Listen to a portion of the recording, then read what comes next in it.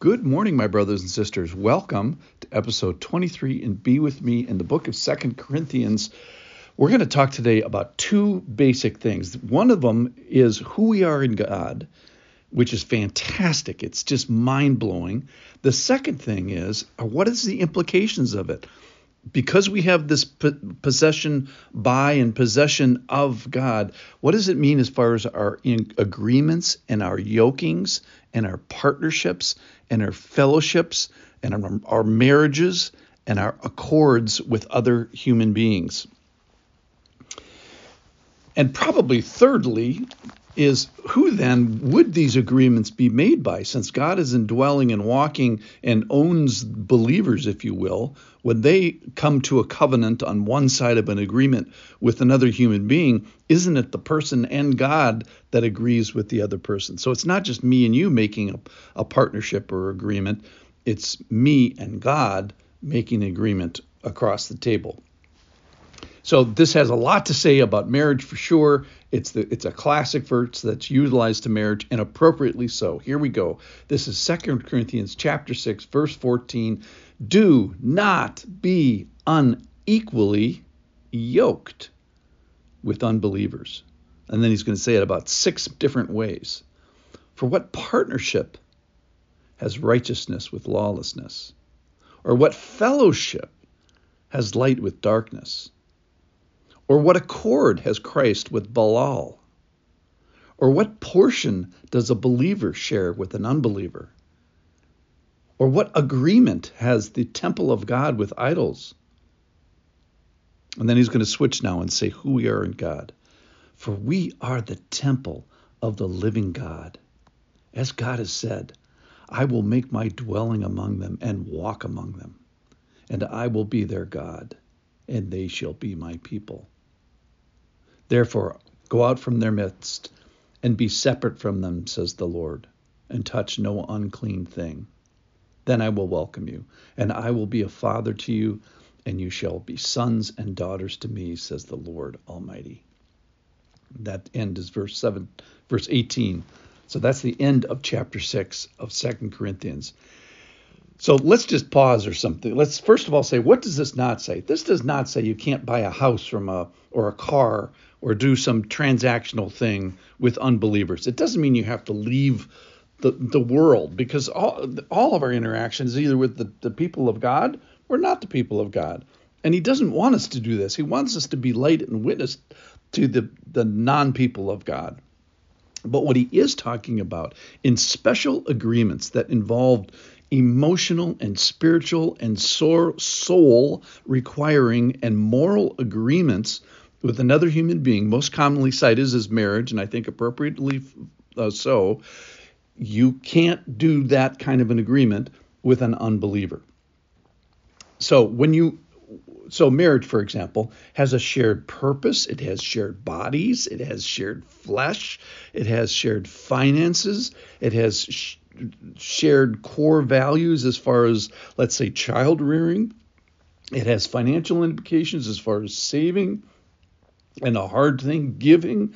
So you can't make that kind of agreement and be in agreement with an unbeliever. There's lots of things you can do with unbelievers.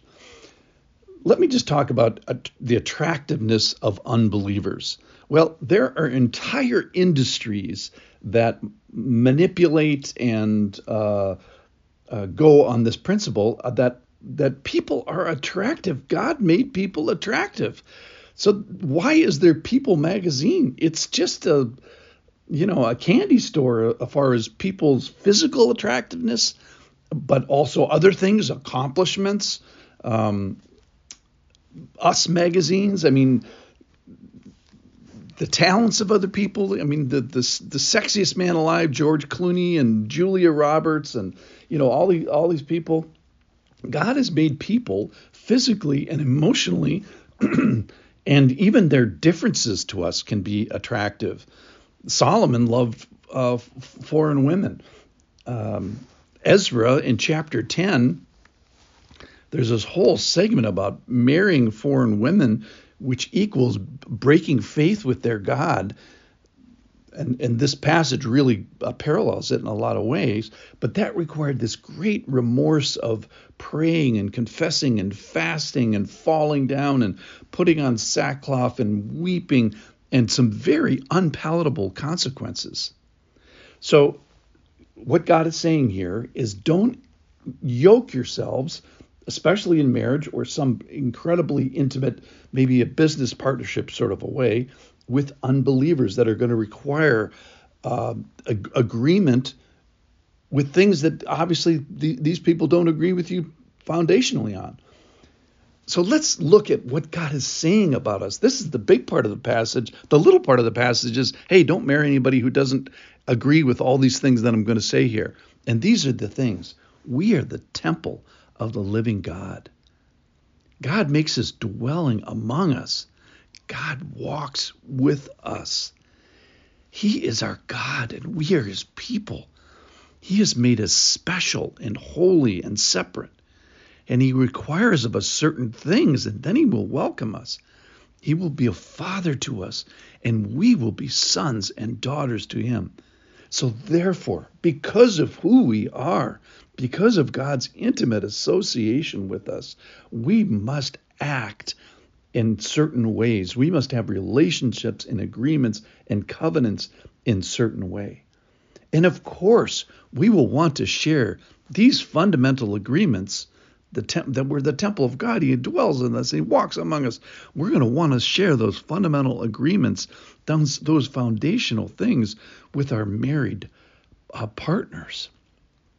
I just love the young people at our church. And for those that are in this stage of who they have eyes for, who they allow themselves to be attracted to, my prayer is, first of all, Lord, for those young people, I pray, Lord, that they would first have eyes for you. And secondly, that they would have eyes for others that have eyes for you. That's how we prevent ourselves from being unequally yoked. I bless the young people that I associate with. Thanks for listening.